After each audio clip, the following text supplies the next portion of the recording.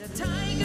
No. Is it a shark? Yes, but not just a shark. Well, then what is it? Tiger plus a shark. What, tiger, shark? Oh, what? Tiger, shark. Oh, what? Tiger, shark. Did it kill all these people? We think so, but the great white is coming. Oh, no, oh, no.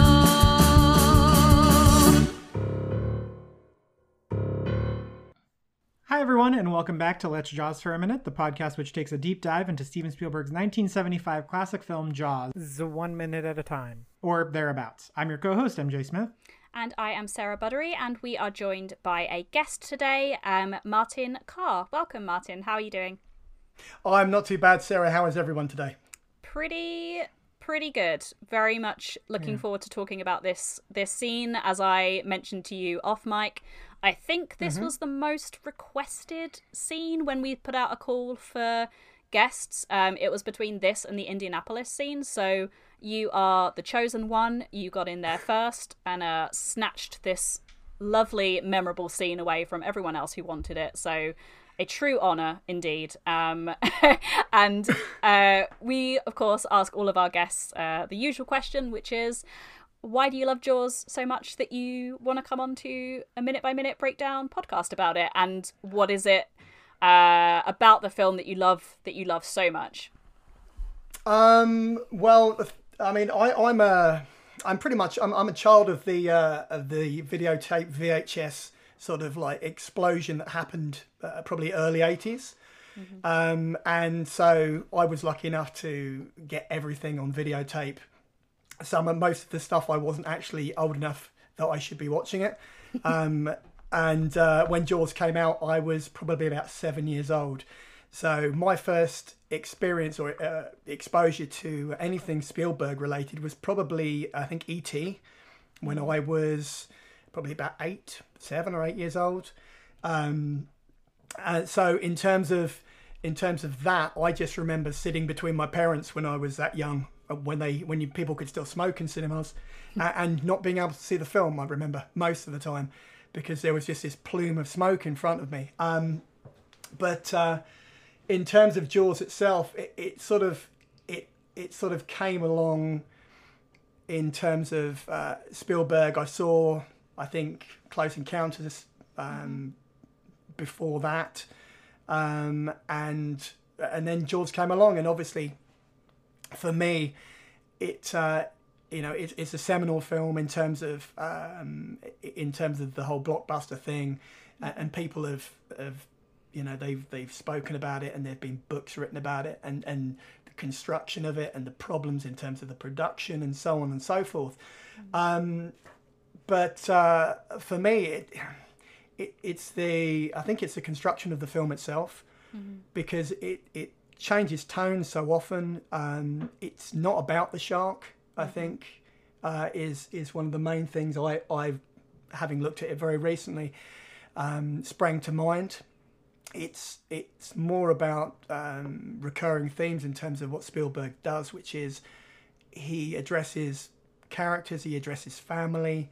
A lot of his films are quite dark, and Jaws is no exception, I think.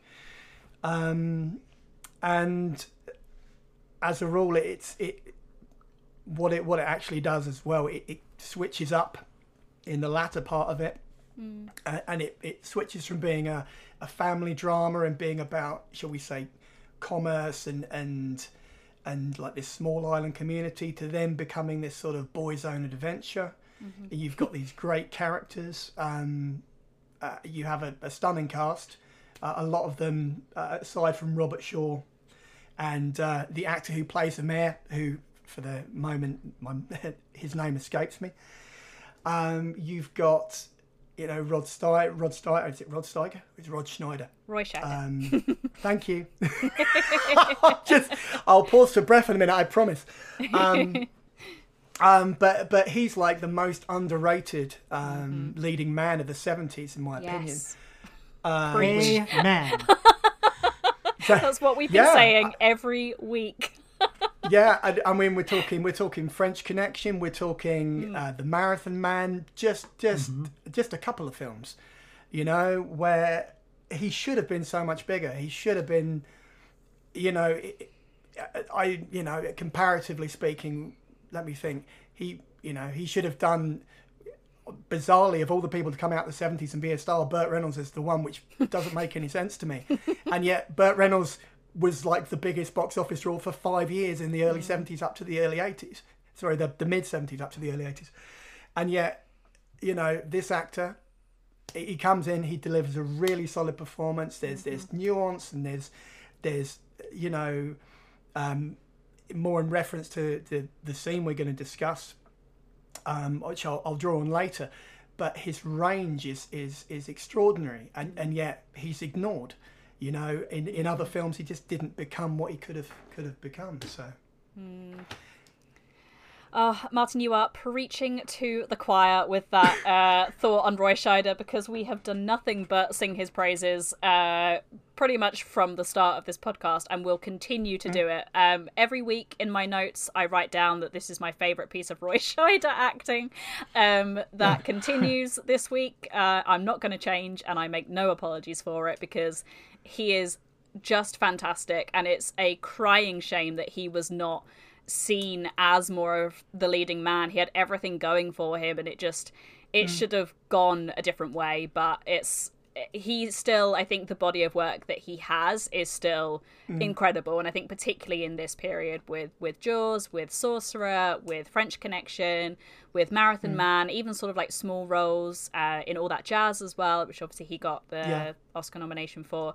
Just so much range, just incredible range, and I am looking forward to talking more about how much I love Roy Scheider in this scene. So the timestamp of this scene is 37 minutes and 57 seconds up to 39 minutes and 22 seconds. So this is when we see Brody sat at the dining room table. He's looking very solemn. Ellen is there as well, sort of quietly in the background, and his youngest son Sean is with him, looking at his dad and copying his movements as Ellen sort of looks on. And we have a very small piece of dialogue in this scene, which we'll talk about. And we leave it as the knock on the door interrupts and Ellen leaves to answer it. So that's the chunk that we're talking about today. So Martin, as our guest, you get to kick us off and tell us something that really caught your attention in this scene in particular. Well, for a start, I'll do is I'll let you know why, when I contacted you originally, why this scene resonated with me so much. There's a lecture amongst the numerous amount of TED Talks which are on YouTube. There's one that's done by J.J. Abrams, and it's called The Mystery Box. And he gives you a breakdown of why he does mystery, you know, why his passion is mystery within drama, and why at that point he was doing Lost. And he's addressing this auditorium of people, and he uses this scene as his example of the quintessential sort of Spielberg moment, where there's, as you say, there's very little dialogue. It's all gesture. It's all done with glances, and the use of silence is so important in the film. And it also, what it does is it ties into another ongoing theme which runs through a lot of Spielberg movies, which is his ability to get such a great performance out of the child actors that he worked with. Because if you look at the interactions between, obviously, your leading man and his son in the scene, it drills down into the very core of what the film is about, which is, you know, it's about a man who's, you know, he's left New York, he's isolated, he's got himself literally isolated on an island which he can't leave because he's afraid of water. You know, the family isn't in the best place. They're not adjusting particularly well, and it's a sort of sort of a pivotal moment where he needs to sort of take control, and he needs some support. And it doesn't come from, although his wife is in the scene and they do have moments of interaction where she expresses how supportive she is towards him and narratively brings it forward. It's that little moment where he connects with his son, you know, which is pretty much brings the humanity to the film. I mean, within the rest of the film, everybody, you know, it does feel like very much like a real situation in terms of the characters are very well drawn, even if they're very like peripheral characters. But for me, it's, you know, it's the fact that it's bookended by obviously the widow Kirshner, and it's then bookended on the other side by the introduction of Richard Dreyfuss, which I won't discuss. But the fact you've got two changes of tone either side of that, and then you have a change of tone in the centre of it as well. So you have tragedy on one side, you have upbeat, light-hearted, sort of comedic, everyman sort of comic relief coming in on the other end, and then in the middle of this you have this, as I said prior to that, this very human moment. It not only does it demonstrate the range of the actor, who's doing, to all intents and purposes, when you watch it, he's not doing a great deal. If you look at that, and then, you know, it's quite a profound thing. It really genuinely is, and it shows how much of a control or how much mastery Spielberg had even at that stage, irrespective of what might be said in what might have been written about it, and the amount of input that might have been put into the script. It's how the camera is, it's how the camera is positioned, how the performances are garnered, and how that feeds into the overall fabric of the film. That's why it's important to me. Does that make sense? Definitely, yeah. But yeah, no, as I said, it's it really is. It is, you know, aside from the various other moments, of which there are a multitude in this film, it's a turning point to the massive change of tone when they actually do come off the island. It's at that point where he begins to take control of the situation, because up until that point, all he's doing is firefighting. Yeah. So, before I get into my thoughts on this scene, I want to talk about something that we just glossed over last week. I don't know how this was missed. Larry's trying to get rid of evidence. Tell me more. At the end of the scene from last week, and he says, he has a line about, cut this ugly son of a bitch down, and then tomorrow dump it in the drink.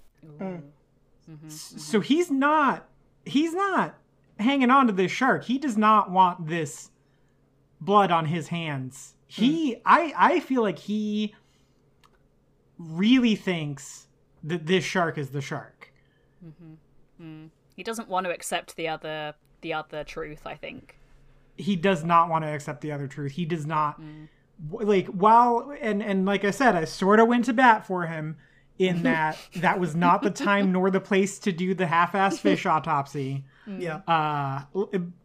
However, it should have still happened eventually, and that's where he lost me. But that was a line that I've never noticed before, where he tells the guy to cut it down and then dump it in the drink the next day. So that also imbues what's about to happen with a sense of urgency that I've never really understood before. Yeah. So, yeah, anyway, small correction. That seemed like a huge revelation to me, and it's something I've never noticed in the movie before. Gotta get it in there. Yep. But also, thanks Movies Anywhere for starting me a few seconds early, or else I probably would have never noticed. Having that be the lead into the scene instead of just Brody, walking away after being confronted by Mrs. Kittner, it gives this a sense of urgency too, because it's not like we're saying, what are you doing wasting time with your kid? But we're saying, like, oh, this child is looking up to you to do the right thing, and Larry has clearly evacuated himself of any moral standing whatsoever in that line. And it just cements Brody even more as the hero to the audience, and then putting us in the shoes of a child looking at him really, really brings that hero idea full circle. Like from here on out, he is like ideal movie hero, right? Like he does not really make a mistake going forward. He goes through everything to make sure this doesn't happen again.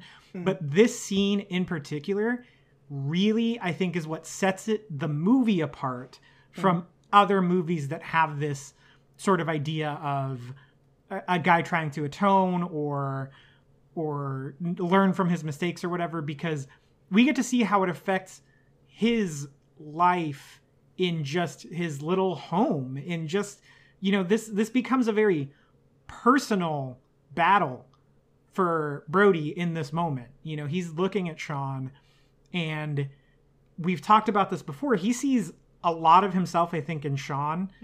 Sean's scared of the water, I think, much the way he is. And he, I think most parents, who are worth their salt, they want better for their kids than what they have. And he doesn't want his kids to be afraid of anything. He's got this thing where he's terrified of the water, and it's probably hindered him his whole life. Like, he doesn't do a lot of swimming, and he wants his kid to have a normal childhood, especially if they're going to live on an island and be able to go play in the water with his friends and not be afraid of it. And so we get Sean as sort of the audience stand-in looking at Brody, who's now kind of really taking into account that he has to be the hero for the film, but also his son. And then we get Brody's perspective of looking at his son and being like, oh, I need to do better for you. And what a scene. It's so yeah, I think it's so good. I think as well, the thinking on it, the way that the framing is set up, it's the son who has the power in the scene, because traditionally the person on the right hand side of the screen is supposed to be the more should we say the more preeminent in any given scene. And obviously, because it's a small child looking up, he's literally putting his father on a pedestal. So you do get that sort of sense, even if it's subconsciously within the scene, that he is being idolized, as you say, not just by his son, but by the audience vicariously as well. So we've spoken in previous episodes about the times that Sean has sort of mimicked or copied Brody, and we see it both in his unwillingness to go in the water, but also the scene when Alex Kintner is killed and Michael, Brody's other son, is in the water. Brody is yelling, get out the water, get out the water, and Sean is yelling the exact same thing. And he's a little kid, so I think obviously he knows that his brother and those other kids are in danger, but he pretty much like word for word says what his dad is saying. And I think as well in the scene back at the Brody house when Michael is on the boat that's attached to the jetty, I think there's a moment there as well where he sort of says something or copies his dad. So to see, I think this is the bit that everyone remembers, but there's those really subtle little breadcrumbs that are left for us leading up to this moment to show that this little kid really looks up to his dad, and he has copied him in sort of moments of danger and peril when his brother, Brody's son, was at risk and in danger, and has copied in them. And now this scene is significant.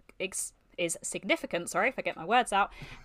Because Sean is looking at him to now do the right thing. So he is looking at him to be that role model. He clearly idolizes his father, and I think we get that sense in how he is with him in this scene in particular, but in pretty much all of their interactions as well. I get a real sense of a closeness of their relationship, but it's significant for me that it's Sean that is in this scene and not Michael, because Sean is now, the unspoken thing in this scene is him looking at his dad, basically just like, you have to do the right thing now, and I want to be like you. I want you to be the hero that I already see you as. And it's, Martin, I think you said that this is when Brody now kind of like becomes the hero from this point out.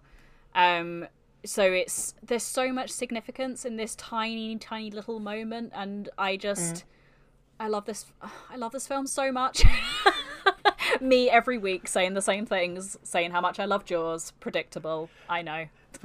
but I mean, even looking beyond that point, as much as he wants him to be the hero, or as much as maybe he becomes the hero to the audience in that sort of vicarious sense, such is the depth of what the actor is doing on screen, that he still feels there's still that fragility. There's still, even, you know, you've got obviously scenes with where he encounters the shark later on, which I won't cover, but there's no machismo there. He doesn't come across as a macho character on screen. He's not, you know, he's not masculine in that sort of traditional leading man cinematic sense. So as much as he does take on the hero persona, he does it in quite a fractured way, you know. So yeah, I mean, there's that. Sorry, but that's my point. Looking, there must be a point. No, there isn't. It's just that I'm just jumping in there. But yeah, I know. Yeah, I think I think something that Spielberg does extremely well and has continued to do extremely well throughout his career, I think he explores every aspect of masculinity better than a lot of other filmmakers. With this very even-handed approach, and by even-handed, I don't mean he gives equal weight or equal validity to all views of it. I think he shows what's good and what's bad, and when it goes awry, and I think in Jaws in particular, especially, you know, the more the three leads start to bounce off each other, is really him parsing that out. But even in, you know, like Close Encounters, there's Richard Dreyfuss's dad character in that is like the polar opposite of Brody and you know, the hero we see here. But at the same time, that movie, I'm going to preface this, mental illness is not an excuse to be a jerk. Like, so at the same time, the movie is also a very good, honest portrayal of someone struggling with mental illness. Yeah, sure. That said, does not make right decisions at almost any point during that film. But interestingly, he keeps the audience throughout the film as well. Yes, exactly. And I think that's what sets him apart as far as that, because I think there are so many filmmakers who could make Close Encounters and would completely wreck that Richard Dreyfuss character to the point where, like, okay, well, this guy's just an asshole. Why do I care about him at all? And with this, with that movie, it feels like, okay, he's given me enough to get in the head of this character, and I can see where he's coming from. I don't agree with him 100% of the time, but I understand the situation he's in. I understand what he's going through. That doesn't give him the right, but it does make me want to see how his story concludes. And I think that's really important if you're going to explore heavy topics like that. And, you know, and I think I can't tell if it's by choice. It seems so intentional, especially as, you know, the types of movies he makes, you know, as his career goes on, he makes a lot of high adventure, action-y movies, war movies, things like that. You know, he chose to make a Holocaust movie, and instead of doing a sort of by the numbers, you know, Holocaust-y type of historical movie, he grounds it in the character of Oskar Schindler, right? Yeah. He's in the title, and he's a complicated guy, and he doesn't always make good decisions that seem so obvious to us, but it's just something he has the skill for, and I think he's had that skill forever, it seems. Yeah. Yeah, no, I mean, one of the films which is maybe possibly breaks the mold in terms of that approach is 1941. If you've managed to see that anywhere, I have not. Which is, I saw it randomly when I was younger, and it's a slapstick comedy, but it's based around the invasion of America by the Japanese, and it's got, I mean, it's the film which basically cost a lot of money, was a huge flop, and then he went on to make I think Close Encounters, or he went on to make Indiana Jones, and he got hired for Indiana Jones because of George Lucas. But in terms of, I mean, it's got Dan Aykroyd in it, you've got John Belushi in it, you've got Sterling Hayden in it, you've got Christopher Lee turns up. It's just a really bizarre, eclectic cast, and it's doesn't make a great deal of sense if you're being absolutely honest, because it's got lots of set pieces, and then there's bits in a submarine. John Belushi plays a gunner pilot who's like this, he's just literally flying around shooting things. You've got two guys who sit up on a Ferris wheel, and they're sort of the lookouts over Coney Island, waiting for the Japanese to invade. So you've got all these different bizarre threads. It's like he literally took all these ideas and threw them into a blender, and then out comes this film. So, that I think it's one of those, it's a deviation. It seems to be the one time where he sort of veered off from this approach in terms of having these very strong yet quite vulnerable central protagonists within his films. And Schindler's List, as MJ says, is I've seen it, but I've only seen it once. I don't need to see it again. And I read the book prior to watching the film. And the book stayed with me, and the film stayed with me, and it is a genuine, it's a work of genius. It really is, and I mean, there's a reason why it was included on the GCSE syllabus for a number of years in the UK, I believe, as well, in terms of studying the Holocaust, or examples of looking into that, which, if I'm not entirely sure if I'm correct, but I do believe that particular period in history is no longer given quite so much onus as it once was when it comes to school these days. So I'm not sure if anyone else whether you've got any thoughts on that at all. For what? Can you repeat the question? I was just saying that in terms of Schindler's List, it was included on the school curriculum in the UK for a number of years as a sort of lead into the Holocaust, and as a teaching tool, essentially. But I'm led to believe that that's less of the case these days. I wondered if anyone else wanted to maybe have a discussion on that one.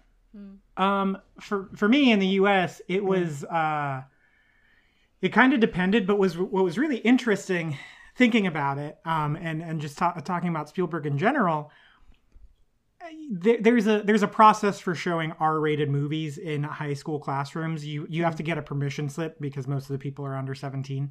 Right. Okay. And the thing is, the only 2 times I ever had to do that, because it was such a hassle for the teachers, because the way high school is structured here is you see like 300 kids a day, and you're teaching them all the same subjects, so that's 300 permission slips you have to manage. Yeah. is when we were talking about World War II, and in world history, which you take in 9th grade here, it was Schindler's List, and we all had to get permission slips. And in U.S. history, which you take in 11th grade, it was Saving Private Ryan, because it's about the American invasion of Normandy. And to just think about that, and think about the only 2 times ever in school that a teacher went through the trouble of having that many permission slips to show a film that is not a documentary, that is a dramatized, not heavily, but to some point, fictionally, embellished account of these real events in lieu of any documentary footage we ever have available to us, that they wouldn't need a permission slip for, to go out of their way to show these 2, dramatic films with actors we've seen. And I think that shows, one, the power of film and the power of narrative, story, the way we make them, but also what a filmmaker Steven Spielberg is. Mm-hmm. Amen. Amen to that, indeed. Testify, brother. Testify. Yeah. I think as well, you could sort of see this scene as one of those quintessential Spielberg moments, and I think any other filmmaker would have, I think MJ, you were mentioning this earlier, that any other filmmaker probably wouldn't have included a scene like this one, but this is one of those sort of Spielberg trademark things, and I think some people criticize him sometimes for being too schmaltzy or too sort of like overtly pulling on the heartstrings, but you know what, if it works, then that's fine. And I don't think this scene gets anywhere close to being overly schmaltzy. I don't think there's any moment in Jaws at all that goes there, because as we've spoken about, I think on one of the first episodes of this podcast actually, is that Jaws is dark for Spielberg. Like, he really goes there. He really goes to some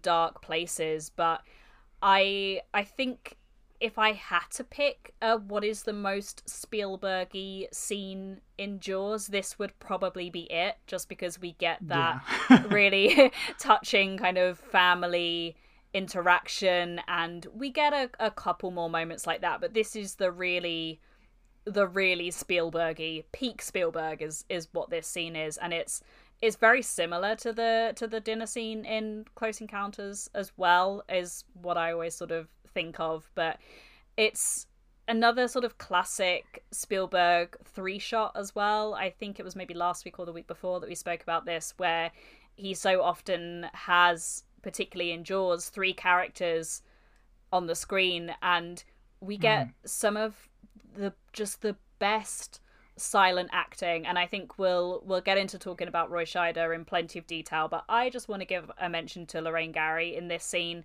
who is incredible, knocks it out of the park. I mean, she does throughout the film. I think she is fantastic as Ellen, but this is one of the best moments for me, just because there is so much on her face, but she knows, and she knows Brody well enough not to be sort of talking to him at this stage. He has clearly gone into reflective, pondering mode, and we spoke about their relationship.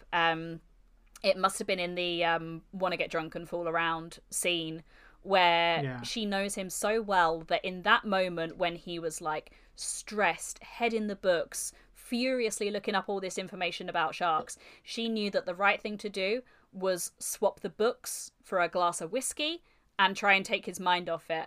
And she knows him well enough in this scene. They've clearly spoken before we see this scene. He's clearly come home and gone, what a day I've had, you won't believe, and told her everything. But she now is very much in the background, letting him have that quiet, reflective moment. And even though Sean is there as well, she doesn't really take her eyes away from Brody, which I think is interesting. She is just looking at how he is going to act in, you know, what comes next, and how he is gonna get himself out of this funk, I guess. That's the best way of describing where he is at the moment. He is just in this kind of deep, reflective, meditative state almost, where he is everything that has happened over the last few days, and the guilt that he is feeling over Alex's death in particular, having just had that interaction with Mrs. Kintner, is all over his face. And it's almost like no words need to be said, and the only words that are spoken in this sort of really lovely and sweet gesture of affection between father and son, and it's just so great. And I just wanted to mention Lorraine Gary in this scene for being incredible. And even though she is that of the three, she is the furthest away, she's out of focus for most of it as well. She's still very much a presence, and an important presence in this scene that I think is worth mentioning. Yeah, no, as I said, I completely concur. It is, as I said at the beginning of my rant diatribe, sort of waffle affair that I've been giving out. It is a scene which is completely composed, pretty much of people just existing within the scene, being in the moment. Because I mean, as I said, there's very few filmmakers, as both yourself and MJ have said, who would do a scene which is probably 4 lines of dialogue maximum, and not even that really, and then rely upon the power of what has come before, and the power of what is coming, and all those little things which he has done would be prior to this scene, of dropping in when, for example, when Michael's in the boat on the pier opposite the house, and it'll be, he's looking, as you say, he's looking through the books, the pictures of the sharks, and you're shown, as the audience member, you're shown these sharks coming out of the water. You're seeing these wounds that have been inflicted, and then she takes the book off him and then starts looking at him, and then only after that, at that point, does it become, does she then jump in and then take control of it? But yeah, there are so many little things which he does. I think even subliminally, we could talk about the score all day, to be brutally honest. And I literally turned the Blu-ray on this afternoon, and I was terrified. And I'm like, it's just gone. I'm sitting there, and I have to turn the light on. It's like I feel like I'm 7 again, But yeah, it comes back to I think the power and sort of that choice to not do anything too dramatic, to let the drama actually just exist in that moment, and it actually adds depth rather than detracting from it. So I mean this as a compliment. I don't know how it will come out, but that I mean it purely as praise. This scene feels like a Pixar movie. Yeah, I get that. And I love it. Yeah, go ahead. I get it. Yeah. The music, the music in this scene is fantastic. It feels like a like one of the Randy Newman Toy Story score songs. Once again, all praise. I mean this all as compliments. I want to stress, but it just feels, it's funny because you have, guys like Michael Giacchino, who are clearly, I think he's kind of in line to be the sort of next Spielberg, next John Williams type. And he's certainly influenced by John Williams, but he's influenced by the sort of off the beaten path John Williams stuff, like the stuff found in this scene, not, the iconic. I feel like so many people who use John Williams as an inspiration, you absolutely should. He's one of the greatest composers who's ever lived. But they go for the more obvious motifs that he's done, the more like, very brassy in your face opening credits type songs. Yeah. But listening to this, I was like, oh, this sounds like something that would be at home in a Michael Giacchino score, and I wouldn't even question it. And it doesn't really sound like John Williams. the way we think of him necessarily. And I think that's great. I think if anything, it shows even how diverse of composer he was that early in his career. I mean, he's basically starting out too around this time, and really starting to get big projects off the ground. And it's, it's definitely, I feel like Jaws is, for John Williams, the most get you a man who can do both type of score, because it's so high seas adventure, but scary, but otherworldly, but very melodramatic in this scene in a good way. And it's so good. The scene's so good. Yeah, I'm so glad that you brought up the score, because I've been itching to talk about this particular bit in the score. And it's weird how, when you mentioned the Pixar thing, I can't believe I have never realized this before, but this particular track in the Jaws score sounds so like the score from Inside Out. And I know, because I listen to the Inside Out score almost every day. It's one of my, I listen to it when I'm working, because it's just really good background music to work to. So I'm very familiar with that score, and I'm obviously very familiar with the Jaws score. But this track on the Jaws soundtrack is called Father and Son, and we get a lot of repeated musical motifs in Jaws. Obviously everyone knows what score signals the shark, and then you, as you said, that sort of high seas adventure score that we get with the three men on a boat later. But I don't think this particular motif that's used in this scene is repeated at any other point in the film. We've certainly not heard it up to now, and I'm going to be listening out for it now. But I like that it is unique to this scene, and the Pixar comparison is absolutely spot on for the type of scene this is as well, in being this really somber moment to begin with, but then it turns very playful, and that's the score exactly mimics that. And in fact, when you listen to just this track on the soundtrack, it sort of has the beginning brassy notes that we've just heard in the previous moment with Brody as he's walking away, having just been slapped by Mrs. Kintner, and that bit is a bit sort of more overtly melodramatic, I guess is the best way of describing it. But then the way it transitions from that brassier sound that we're perhaps more familiar with John Williams into this much more quiet and reflective, somber piece of music. But the way there's this playful edge to it as well, these sort of quite playful, almost childlike notes as well. It's quite a simple melody. I'm not a music person, so I'm probably using all the wrong words, but I just love the way this particular track is used in this scene, and how it is just that perfect marriage of the score doing exactly what the scene is doing in perfect synchronization as well, because we get that very playful moment with Sean and Brody as he's sort of mimicking him, and then he pulls this monster face, and as soon as Brody notices that he's copying him, it then turns from being this very serious reflective moment to being almost like a game, and the score just so perfectly illustrates that as well. I mean, it's a real chef's kiss, this piece of score, and I love it dearly.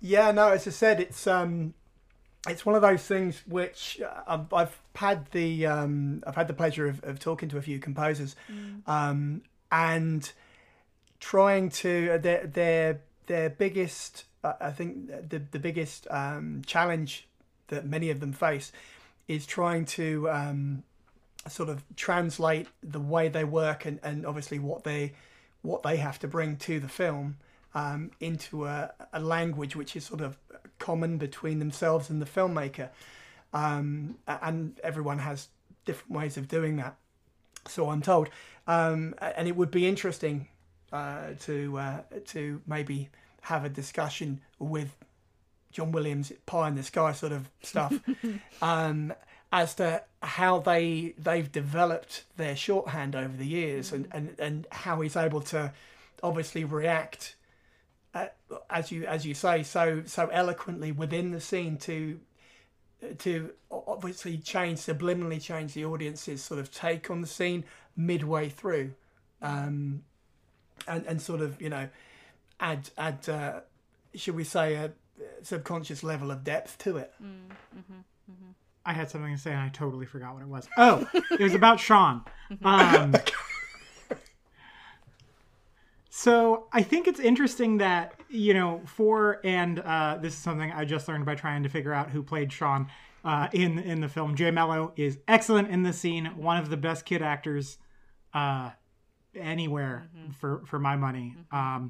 And I think what's interesting is that every Jaws sequel, is he the only character who's in all the Jaws movies? I believe that is correct, because there's one that Lorraine Gary isn't in, which I think is Jaws 3.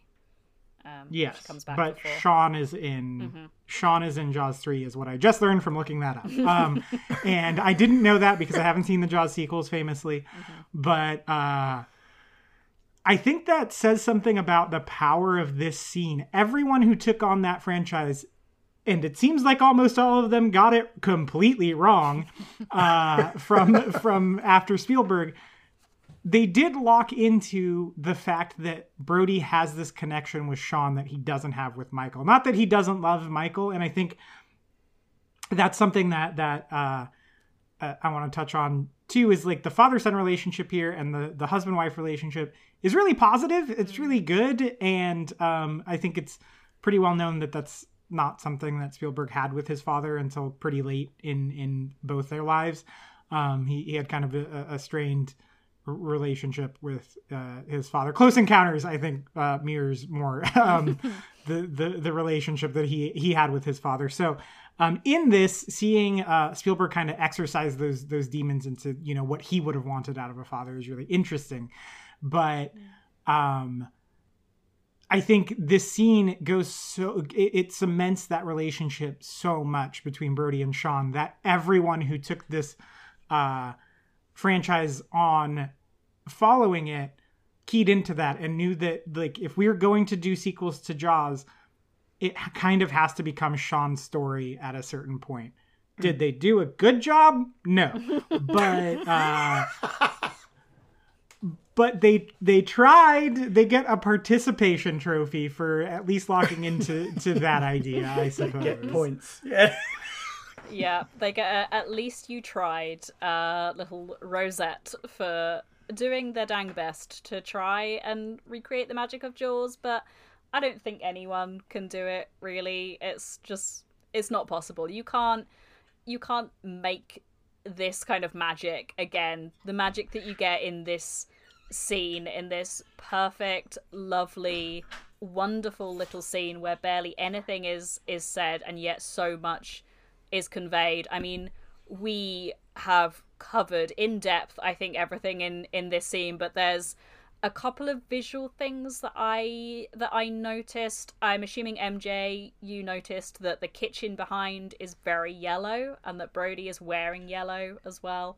Super didn't. Oh, well, there we go. Nope, not at all.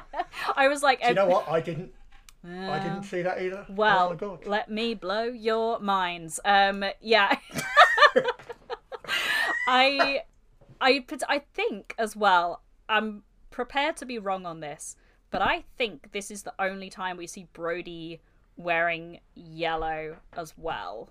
I don't think we've seen him up to this point wearing yellow, and I don't think we see him again wearing yellow. But yellow, as we've spoken about, a very significant colour. I think that it's significant that he is wearing it in this scene because there is that sense, that impending doom sense, that he is becoming ever closer to this threat of the shark and soon is going to come face to face with it. So I think the fact that he is wearing yellow in this scene is particularly significant. The yellow of the kitchen, obviously design choice, but is a color that we see cropping up a lot, so we have to mention it every time it's there. But another thing as well, like we spoke last week about how Mrs. Kintner's funeral outfit was like the most black funeral outfit you could possibly get, was literally head to toe black dress, black hat, presumably black shoes, and a little black handbag as well.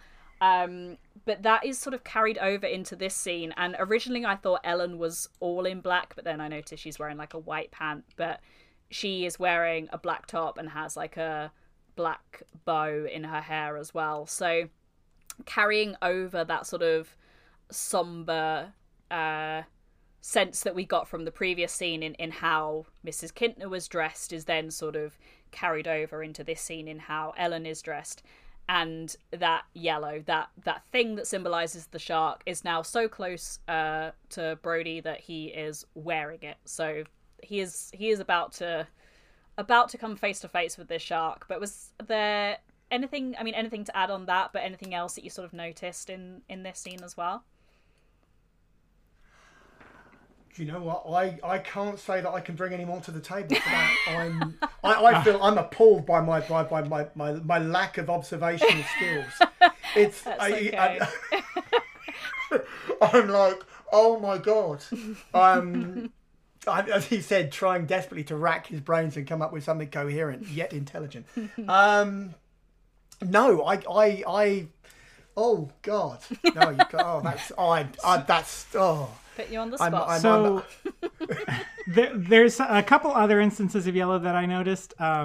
There's yellow on the glass that Sean is drinking out of, and he's got yellow pants on. Correct. Yep. I didn't address this earlier. I'm sorry, everyone. I'm kind of scatterbrained. I had computer problems before we started recording.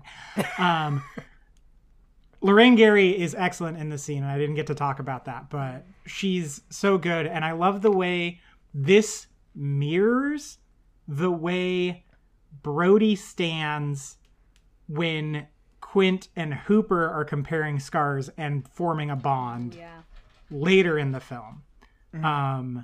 It's in when that happens later in the film, it's mirrored, but it's the same stance. They're sitting next to each other, and then Brody's looking on, like happy that they're forming a bond, and that's kind of what you have with Ellen in this scene. She's looking at her husband and her son, and seeing the way they're both kind of helping each other through this, and kind of the way that Sean is silently helping Brody without maybe even realizing the full weight of the situation. Although if he did, that would be the most emotionally intelligent toddler who's ever existed.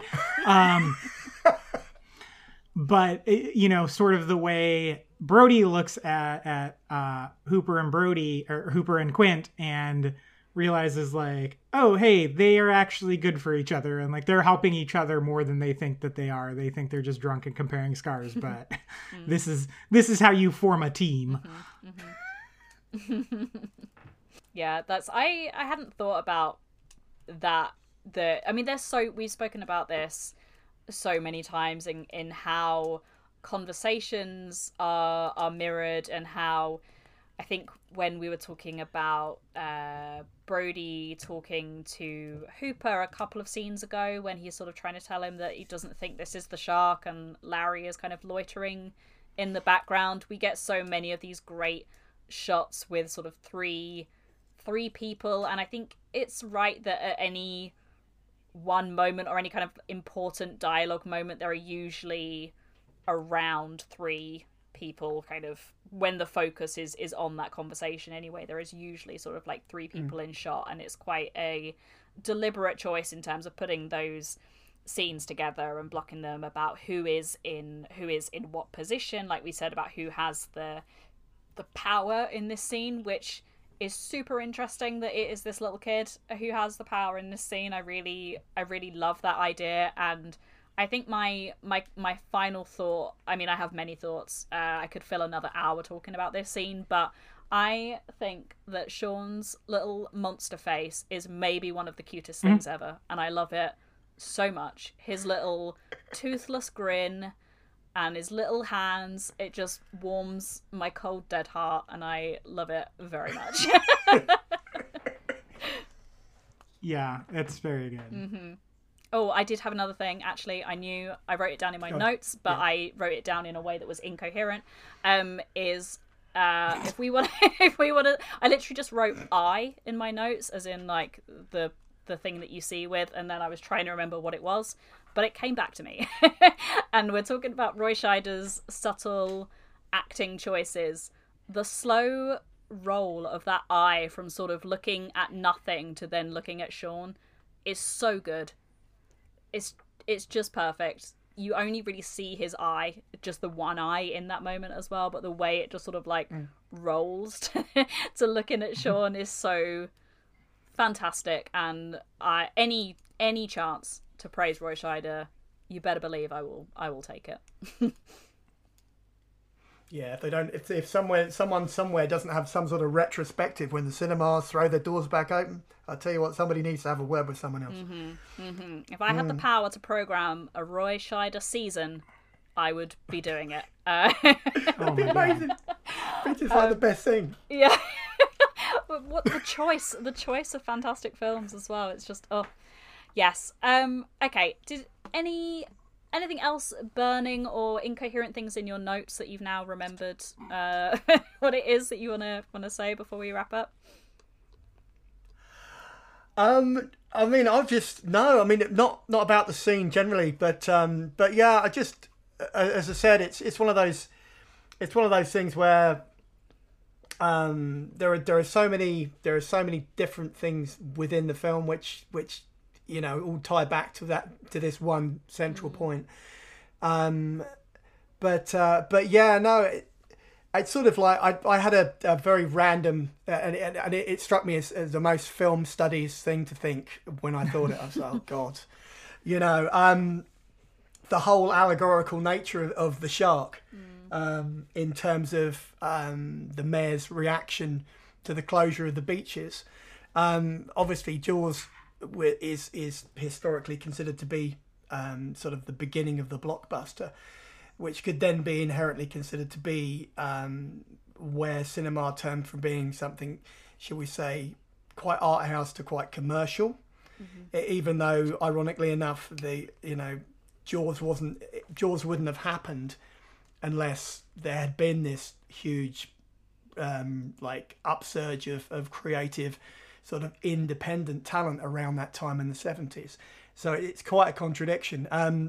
But purely as a sort of like an allegorical sort of very film studies observation, it occurred to me that the shark is sort of like the epitome of commercialization and sort of the beginning of the blockbuster, and the mayor sort of, that's what he represents. He's all about commerce. He's all about commercialization within cinema, whereas Brody's very much a case of, we want to keep it. We want to sort of focus on the people. We want to keep it focused on the individuals, which in the case of Jaws would be the townsfolk. They want to keep the idea of creativity safe rather than opening it up to commerce. There you go. Oof. We'll be picking that up. We'll be picking that up in a few weeks, Sorry. I feel. Yeah, I think so too. Well, the one thing I will say is it's really interesting too to think about sort of that idea, right? So we've talked about this before. There's a lot of French New Wave stuff in this movie, that like particularly with the natural wipes on the beach and stuff like that. And this whole generation of filmmakers was driven by that previous tradition of the foreign art house films like the Italian movies and the Bergmans and French New Wave and things like that. And we see that increase in the 70s hit such a fever pitch that those things become the most commercial things possible with something like Jaws and The Godfather. Yeah, sure. And then just as soon as it kind of hits a crescendo, we get, I think, the 1-2 punch that was the kind of the death knell for that movement, and some of these filmmakers were able to survive it and some of them weren't, are is it Days of Heaven, the Michael Cimino? Yeah. Yeah, Days of Heaven and 1941. Yeah, sure. And Spielberg was able to convert and switch over to the more populist filmmaking that followed, and Michael Cimino's career was in shambles after. Yeah, but funny enough, he did, I think it was like 87, 88, he did a Mickey Rourke movie called Year of the Dragon, which is just, that's like, I think his like return to form. It's one of those, it's a rare thing, but you're right, apart from that one sort of moment of resurgence, he really bit the big one, unfortunately, which is a shame because Deer Hunter's just, well, yeah, that's another conversation for another time, I think. Yeah, well, and then you have guys like Francis Ford Coppola who decided to just do the slow decline over decades. Yeah, no, I can't disagree with you. I really can't, and that's short. I think I've seen One from the Heart. It's you know, there's good stuff there, you know, but he did Jack as well. What the hell was happening there? Yeah. Honestly, you know, it's just like you're Coppola, so you just feel like getting the man and shaking him by the shoulders. Come on, you know.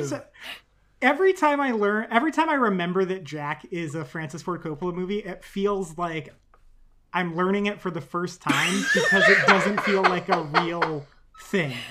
Yeah, this is like every time that I remember that Happy Feet was directed by George Miller.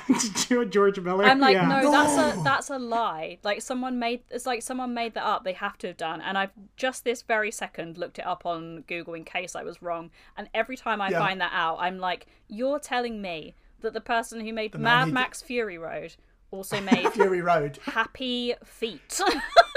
the most aggressively antagonistic in your face film ever. Yeah. Fury Road, not Happy Feet. Yeah. That's a crossover I want to see. I was like, I need to watch Happy Feet again. Oh yeah. Oh my God! See, I haven't seen. What's the other one he did? Coppola did. He did The Rainmaker, didn't he? Did the Rainmaker? Yeah.